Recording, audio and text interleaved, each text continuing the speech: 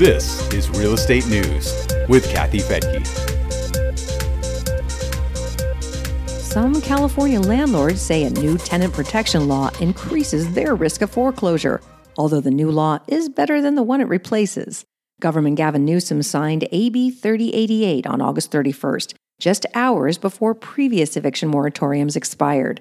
Because it includes an emergency clause, it went into effect right away, protecting tenants for another 5 months. I'm Kathy Fettke, and this is Real Estate News for Investors. Newsom approved the COVID-19 Tenant Relief Act of 2020 after feverish negotiations by lawmakers and landlord groups. They hammered out AB 3088 as a compromise bill as the clock ticked down on the deadline. Without a deal, the Sacramento Bee says as many as 4 million California tenants would have been at risk of eviction for unpaid rent. The bill extends the eviction moratorium for another 5 months, but it's no longer a blanket eviction moratorium. It requires payment of some amount of rent, and it sets the bar a bit higher for tenants who need help. If you're a landlord, you may think that tenants are getting the better deal, but the California Apartment Association describes AB 3088 as less burdensome than the bill it replaces, AB 1436. The CAA says that under the old bill, tenants would have been allowed to skip rent without any proof of financial hardship and without fear of eviction, thereby encouraging them to not pay rent. They would have also allowed them to withhold rent until April of next year. The CAA described the old bill as something similar to a government-sanctioned rent strike. Passage of AB 3088 came as a great relief, although far from perfect. The association's CEO, Tom Bannon, says the new bill will limit tenant protection to people who are truly harmed by COVID-19. It also has a shorter time frame for the postponing of rent payments, but it gives landlords the ability to evict tenants who are causing trouble, as well as those who choose to game the system. Under the compromise bill, tenants must pay at least 25% of their rent for the next 5 months. As of February 1st, they will owe all their back rent, and they must start paying their full rent payments.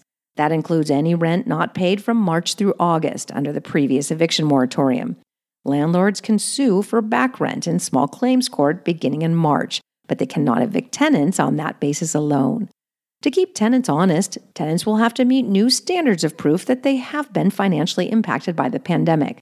CourthouseNews.com says tenants will have to swear to pandemic-related financial distress under penalty of perjury, and high-income renters making at least 130% of the county's median income will have to submit actual proof that they lost their job or income. The bill also allows the just cause eviction of some tenants, including those who have the means to pay the rent, but are refusing to do so. Landlords can also evict tenants that cause problems related to the rental property. The CAA's Deborah Carlton told CourthouseNews.com, quote, "We've had cases where a tenant threatened to behead a landlord, where tenants were throwing huge parties and inviting tons of other people. There are tenants who are using their units as Airbnb and not paying the landlord," unquote. Democratic Senator Stephen Bradford, who co-authored the bill, says this will keep tenants and landlords viable and afloat for the next 6 months. That includes 5 months of tenant protection and another month before legal proceedings can begin.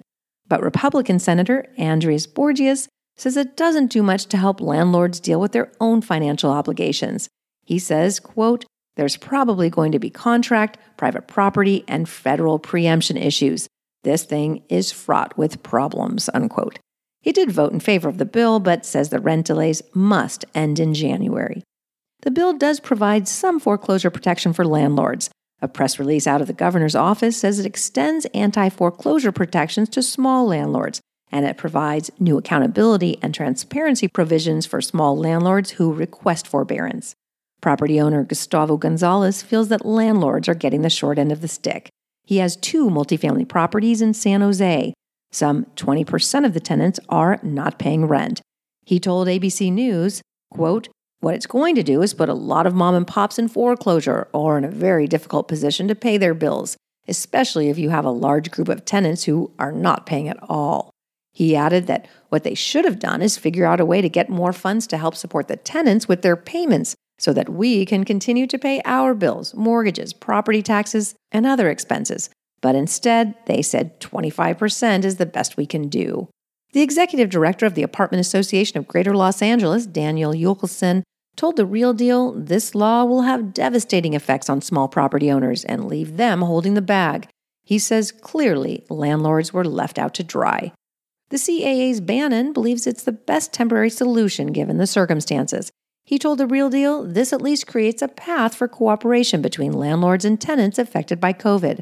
And there are other battles to fight right now, including some ballot measures. One is Prop 21. It would replace the Costa-Hawkins Rental Housing Act, which protects all single-family homes from rent control. Prop 21 would allow local governments to enact rent control for single-family homes so long as they're more than 15 years old. Property owners with 2 or fewer properties would also be exempt. This is one of the many reasons Real Wealth recommends owning rental property in more landlord-friendly states like Texas, Ohio, Alabama, and Florida. You can get more data on these metro areas at newsforinvestors.com. Under the Invest tab, you'll find a list of cities that offer higher cash flow, low taxes, and landlord-friendly laws. Again, that link is newsforinvestors.com. I'm Kathy Fettke, and thanks so much for joining me here on Real Estate News for Investors.